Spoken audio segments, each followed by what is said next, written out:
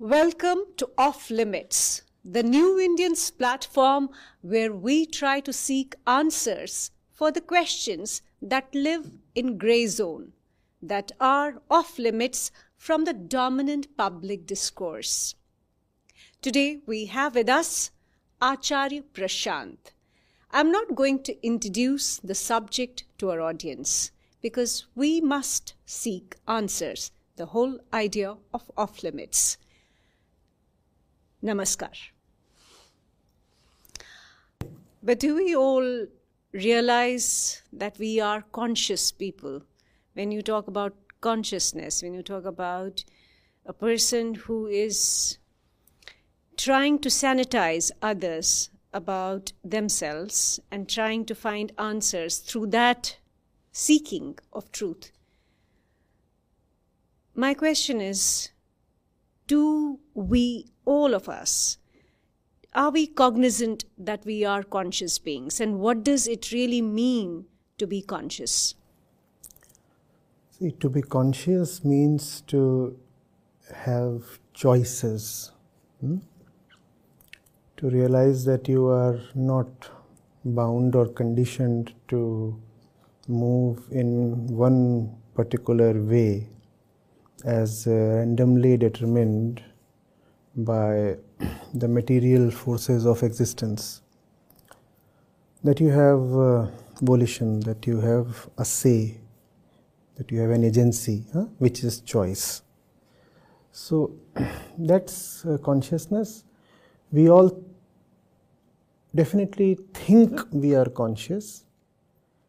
It's just that there is real consciousness only when there is real choice, which can happen only in real freedom. Unfortunately, most of our choices are not made in freedom. So even though apparently there are choices and a choosing agency, yet there is no real free consciousness. So we all live in apparently free, but actually very caged, constrained consciousnesses. Are animals conscious? In the sense that human beings must be. Animals cannot really be called conscious, but in their own dimension, animals are conscious. You see, it behoves an animal to operate purely by its prakritic algorithm, right? So the consciousness that an animal exhibits is again very algorithm driven. So for example, you would call an animal conscious if it's breathing and moving and blinking, hearing, trying for food. You'll say it's conscious. Now that parameter to determine consciousness is all right when it comes to animals, because there the very definition, the very paradigm is different. So if an animal is going by its prakritic nature, which is its biological nature, its physical nature, it passes to call it conscious. But the same cannot be said in the case of human beings. An animal breathing, eating, running is indeed conscious. But a human being cannot be called conscious just because she eats, drinks, breathes, or even thinks. The parameter in case of humans is choice, free choice. Is the person exercising choice? Animals are not even supposed to exercise choice, right? Look at birds. The sun sets and they retire to their nests. They are not supposed to exercise choice there, right? It's algorithm driven, it's automatic. No sun, no sky. I have to be in my nest. the lion is constrained by its body to be a flesh eater. The lion cannot say, I won't kill. Same goes for all animals. Then the mating season comes and they will mate. And if the mating season is not there, they will not mate. And all that is very well within the domain of their conscious behavior. If they are doing all this, we will say, oh, they are conscious, animals. But human beings have to exceed their physicality, their materiality, their biology, which is Prakriti in Vedantic terms. So the definition takes a different spin when it comes to human beings. An animal is conscious if it's following its physical mandate, physical algorithm. And a human being can be called conscious only if she is exceeding her physical mandate. A human being limiting herself to her physical mandate must surely be called unconscious. Even though as an organism, she will exhibit all the classical attributes of consciousness, right? So the body will move and all those things will happen. But still, the learned ones have told us that just because you are eating, breathing, walking, you cannot be called as living. And that applies only to human beings. You see, we are special. So the benchmarks for us are higher. We are conscious only if we are free. And if we have no love for freedom, then we aren't conscious. 3 conscious choices that you made and you regret them. No, one cannot regret conscious choices. One can regret only the stuff one makes in unconsciousness. So the question is a contradiction within itself, right? Consciousness is when you exceed both exaltation and regret. So what I said, you are conscious when you have gone beyond your physical mandate, which is also your mental mandate. So anything done in consciousness is beyond the scope of reward or punishment, regret, despair, or happiness, no. So 3 unconscious choices that you made and you regret them. Who is this Acharya Prashant, and did he make mistakes in life? Did he make unconscious mistakes in life? Now we have a problem of plenty. I'll have a tough time picking up the 3 mistakes I can call as my top ones. You see, one makes them daily. So I should have given higher weightage to my own personal reading time. That's the first thing that I regret. I used to be a voracious reader, but since the last few years, with the work of the foundation spiraling up, it has eaten into my reading and reflection time. So that's one thing that I regret. But I think I'm on course to making amends. I'm trying to be more disciplined so that I can dedicate at least 2, 3, 4 hours to my reading. That's one thing.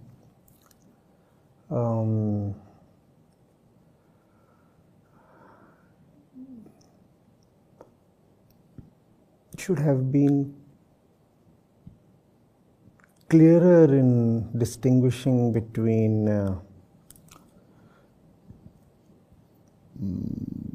emotion and virtue.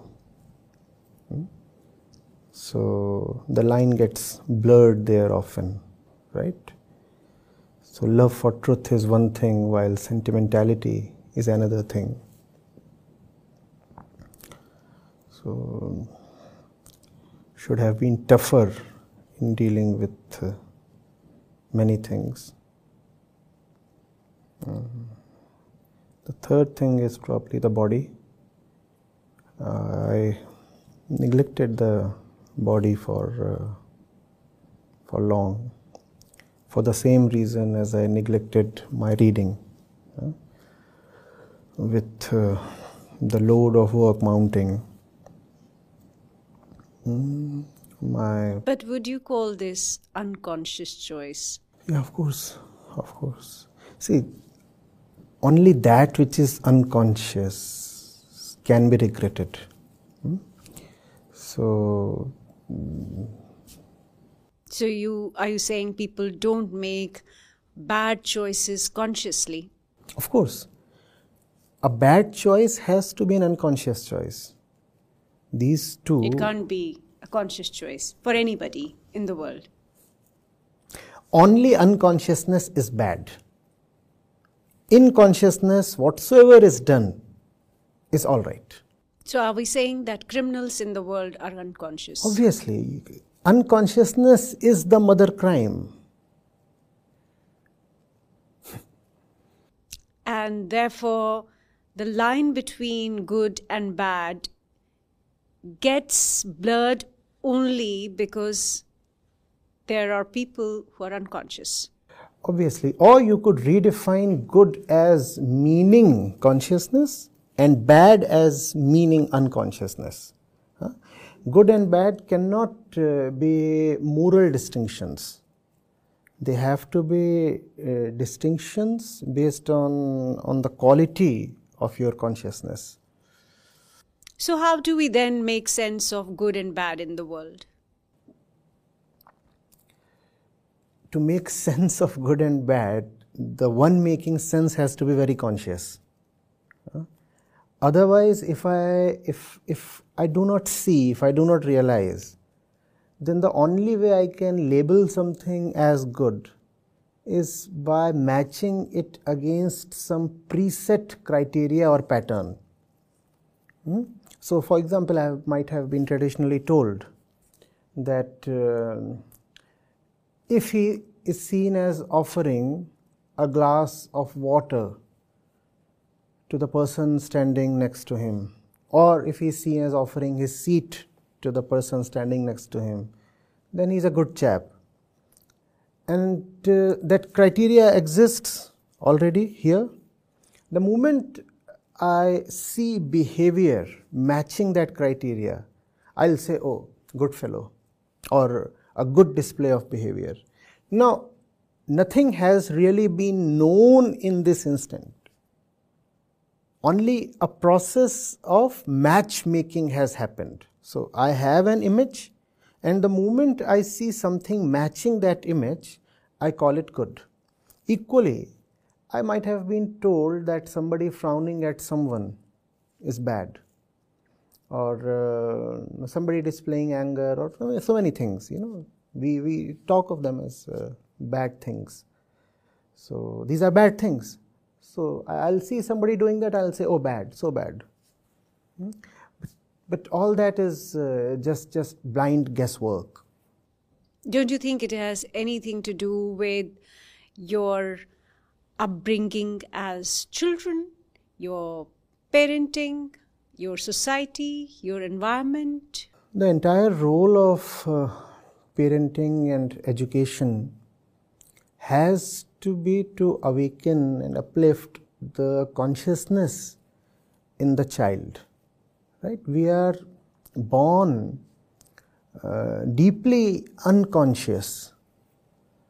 The human baby is not too different from the kids of any other species.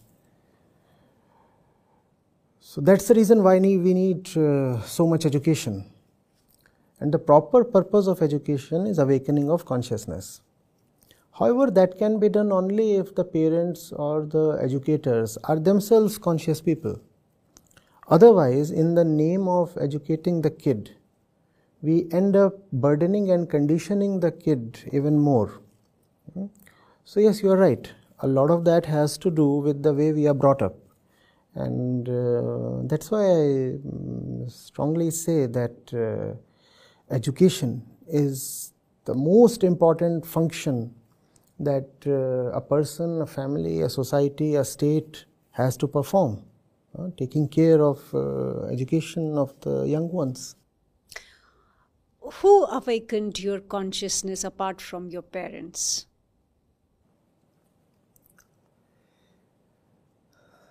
See, it spirals. It's a kind of reactive process. One thing happens, then another thing happens, and as a result, something else happens. So there are reactions, there are responses, there are dialectics, and you move from one thing to other. But you see, every kid ultimately returns to home, right, in the evening. There is the school, there is the playground, the friends, there is so much, but you return to the home. So the home remains a constant in the life of the kid. And in my house, I was lucky to have books. And the more I think of what is it that ignited and kept on feeding fuel into the fire, it was those books. Plus my father would keep bringing books to me, so he was the supplier of the fuel. And I love to read, so yeah, that was it. So wouldn't you then acknowledge that human species have been on that path of inquiry for maybe 5,000 years, ever since the civilization came into existence, where because of inquiry we discovered many things in this world. We discovered the idea of cosmos, the idea of consciousness. Maybe 10,000 years ago, there wasn't any human who thought along these lines. Given what the literature is, what the evidence is, it seems that the human species has been on the path of inquiry. Wouldn't you say that there is a process of awakening, process of becoming conscious? You see, consciousness is something that every new kid has to explore freshly for herself, right? The fruits of consciousness are very unlike the fruits of science. In science, one person can transfer the knowledge to another person, right? Whereas in the domain of consciousness, every person has to work for herself, and a choice has to be made afresh. Not only can you not take much from what has happened historically, you also cannot take much from what has happened in your own past. You might have made great choices in your own past, but still life will ask fresh questions of you this moment. So consciousness is a continuous real-time exercise. So we cannot say that mankind has been on an upward journey of consciousness since the last 5,000 years. No, that cannot be said. Yes, there have been individuals who have displayed wisdom, consciousness, the urge to know, but mankind as a whole has been pretty much stagnant, right? In fact, what has happened is that because of growth of science and the benefits of technology, the need to go inwards has actually reduced in modern times. Because it is often suffering that makes you look at yourself and question yourself. But the material aspects of suffering have largely been taken care of. And that is because of advancement in education, in knowledge, in science, in economics. So are you saying that science or human inquiry or human search for truth in their own way is a stumbling block in the path of consciousness? It is the means, not a stumbling block. It is the means. Stumbling block in the sense that if you do not deploy this means, then you will reach nowhere. You cannot read the answers provided by someone else and quickly elevate your consciousness. No, that cannot happen. On the other hand, when it comes to science, you can very well hold a mobile phone developed by someone else and use it. Use it and it will be useful. Nobody knows how exactly a mobile phone functions, right? But it does function for everybody. The same thing does not apply to the inner world. There, everybody has to work on himself. Heritage is useful only to a very limited extent. But why does everyone need to follow this path? Where's the need? How would you feel if this question is not answered? That's the need. Just as one needs her questions to be answered, similarly one needs consciousness to be elevated. Please understand, animals do not have too many questions. We have questions. Why do we have questions? Because we have consciousness that experiences lack of fulfillment. From this urge to be fulfilled arise our questions, right? Think, if you have a question and it doesn't get answered, how do you feel? You feel restless and frustrated, right? And that's the nature of unfulfilled consciousness. It cannot be at rest. And that's why inquiring is not only important, but actually mandatory. If you do not inquire, you will remain restless within. It's another matter. Now, that we adjust with our restlessness, that we come to terms with our restlessness. We say, fine, we are restless, and that is probably the normal state. And that's a very unfortunate thing to say. Well, let me look at this whole issue from somebody who gets up in the morning, goes to his farm, does farming all day, brings food on the table for his children and his family. Do you think this man's life, where he's in a way carrying the same boulder, the same rock, what we call as the myth of Sisyphus, and in this process, where does he have the time, or where does he have even the urge to know and inquire beyond what he's doing every day? Why is he doing what he's doing every day? Survival. Why does he need to even survive? That's a legitimate question, no? Because there is biological mandate. No, the biological mandate says continue living. And there is another mandate that says live only if. And that's the reason why people have laid down their lives very consciously. So, are you saying that if poor people who have to earn their bread, if they start thinking on these lines, they might end up committing suicide? or they might end up becoming one of the several fabled saints we have had. So many of them came from very poor backgrounds. You see, you are restless, and that torments you no end. One of the options obviously is suicide.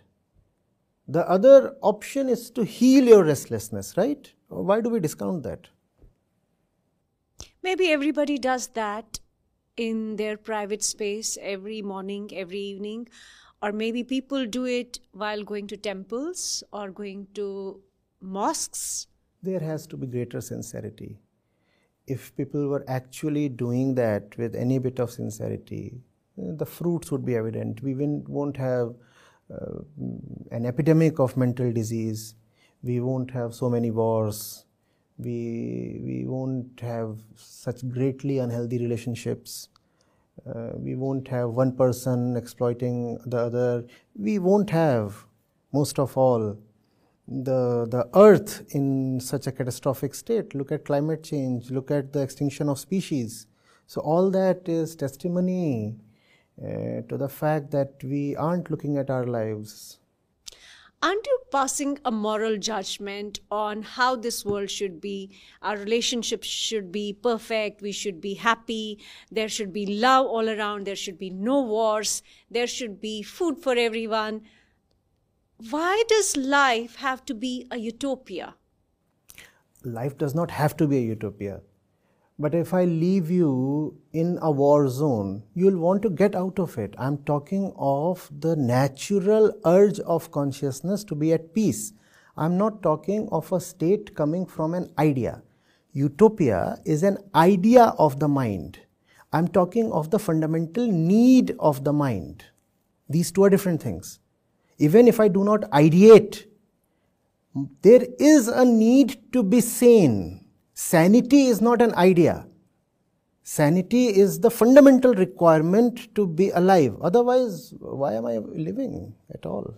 So, you're saying war is not the need of the mind? What do you think? War is needed? No. Well, some would argue, for example, that humans are complex. There is love, there is hatred, there is war, there is peace, and all of it makes us human. All of it is natural. It's natural to this cosmos, to this world, what to this nature. What is natural is animalistic. We just talked of that. What is nature? So, what is natural is coming from the body. Unfortunately, even if we try to, we cannot remain creatures of the body. I would have been very glad had we been like animals, satisfied with just food, drink and sex. But that's not the way we are. Now what to do? That's the human condition. You cannot be satisfied with fulfilling just what is natural. As a human being, you need to go beyond the natural, which is beyond the physical, material, biological. But who defines this? Why should I accept it as... Your question defines that. No animal asks this question.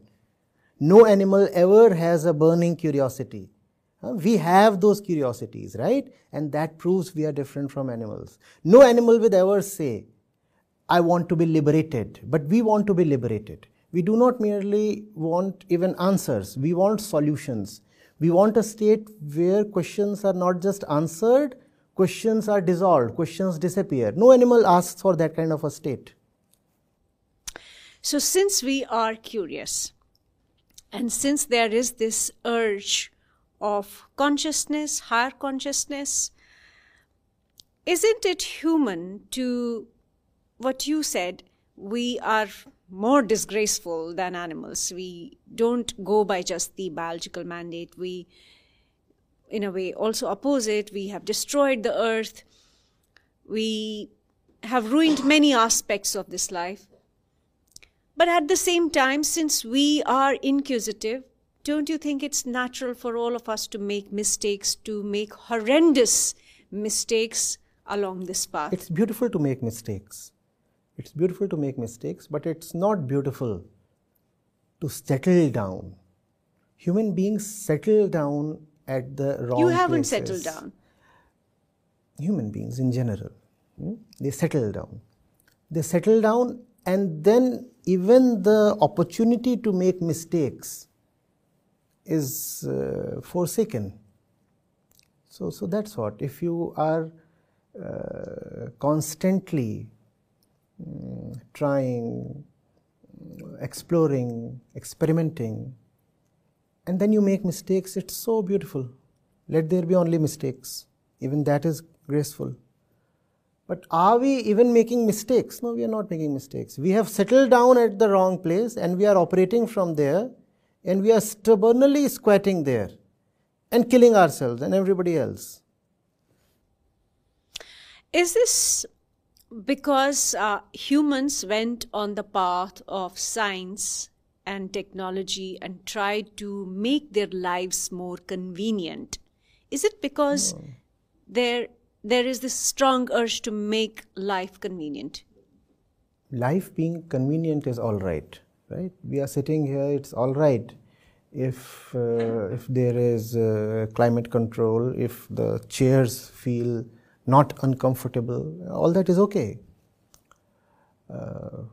It's just that primarily we have to live within ourselves. Science is useful in giving us a conducive outer environment, right? But you don't live outside of yourself, you live within yourself, and that's a place science cannot enter. So the problem is not that we started leaning too much towards science. The problem is that self-knowledge got very little space in our education system, actually zero place. So that's where we went wrong. The day somebody decided that we don't need to teach our kids who am I. So everything became externally oriented. So you were taught about the continents, the languages, the polities, equipments, geography, everything. But you were never encouraged to go into your own mind and question your own identity. And that's what has gone wrong with human beings. But then I see lot of spiritual movements, I see lot of spiritual leaders, I see people in millions seeking answers through these gurus, through you, through psychiatrists as well, through teachers, through leaders, through politicians, through scientists. There seems to be an urge, there seems to be that curiosity to know who we are. But then, are you then actually putting the onus on the leaders of the world or on the system of the world where we all seem to have gone haywire? You see, when you go to a spiritual leader, how often do you find him exploring nothing but the I? In the name of spirituality, we talk of everything except the thing that matters, the self, right? So yes, people are rushing to spiritual leaders and all that, but what are they getting there? If you read most of the books that go by the name of wisdom literature, what do you find? You find all kinds of metaphysical crap. Where is the question, koham, who am I? So that one thing that deserves to be gone into, explored, that remains neglected. So yes, people have this feeling, at least sometimes they are forced to acknowledge that they are restless and that monies or external endeavor will not provide them with rest. So they do rush to religious people or spiritual leaders, but what do they get there? What do they get there? So all that is not going to be any good. So do you think that if people, each individual, starts asking himself or herself the question, who am I, they will eventually come to a state of peace, a state of this, not adjusting with restlessness? Do you think man and woman, parents and children, nowadays we have relationships breaking down, societies are breaking down, and you seem to suggest that if we all begin to ask, who am I, we might have a more cohesive society.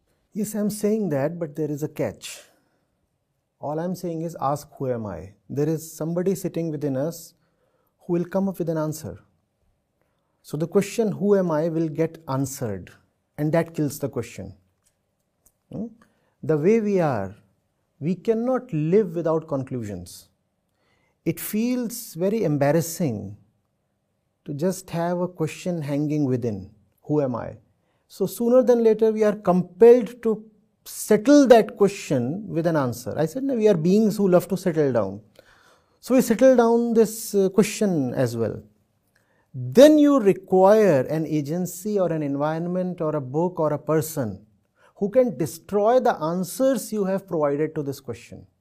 Otherwise, the question will come, but the question will be defeated.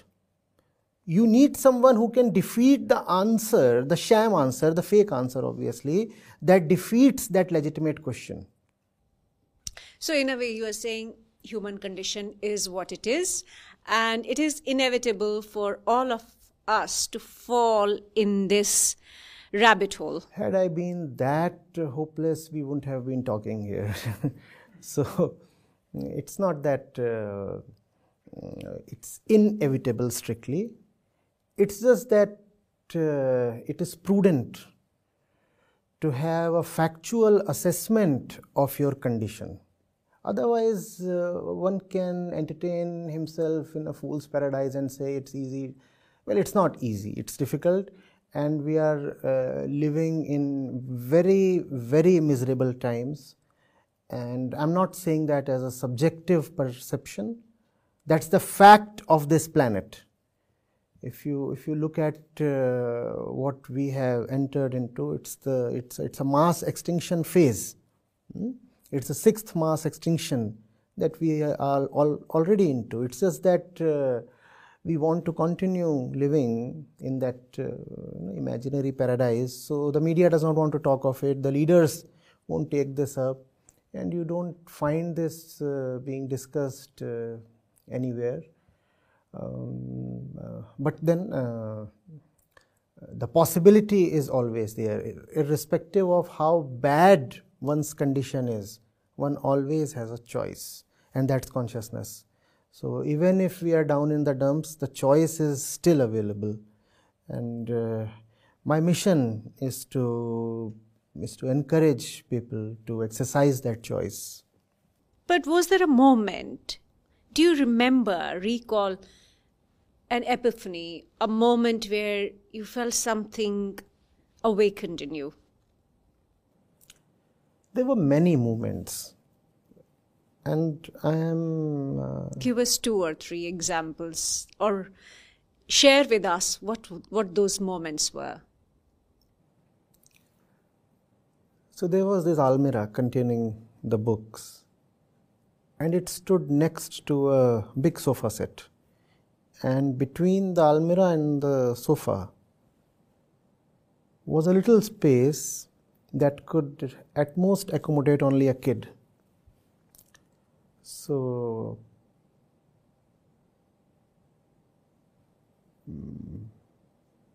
it was one of the cold months, probably not too cold, maybe November, maybe February. And I was found asleep there late in the night. And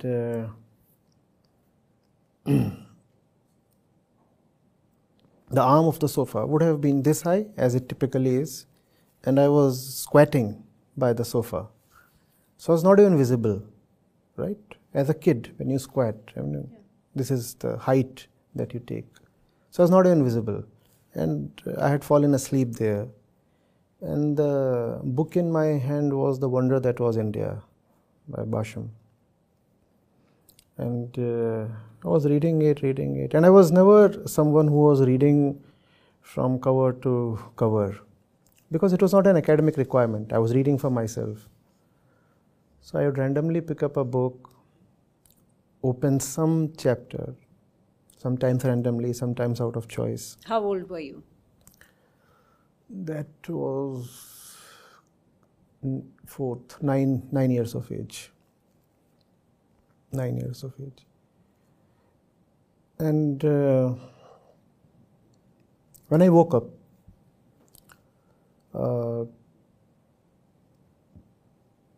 I was quite serious in the sense that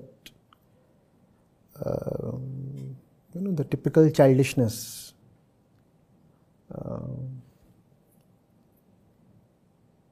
that was not there for an hour at least. And it was not an epiphanic moment or something. It was not a spiritual book I was reading. It was history. It was history. So that's one that I remember. Then I was put to bed, and there I remained awake for another half an hour or something, and I was just staring at the ceiling. And then I fell asleep. So nothing too remarkable in this. I don't have extraordinary moments to recall. But since you insisted, this is one that comes to me. Maybe if I think more, I'll have a few more.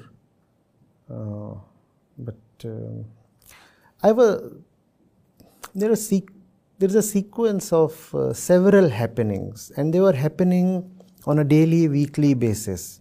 You come across a sentence, you try to make sense of it, you try to relate it to something else you have read in a totally different context. You can't make sense of it, you go to your father, and he gives you a reply that you take time to absorb, and then you process it, and then you keep reading.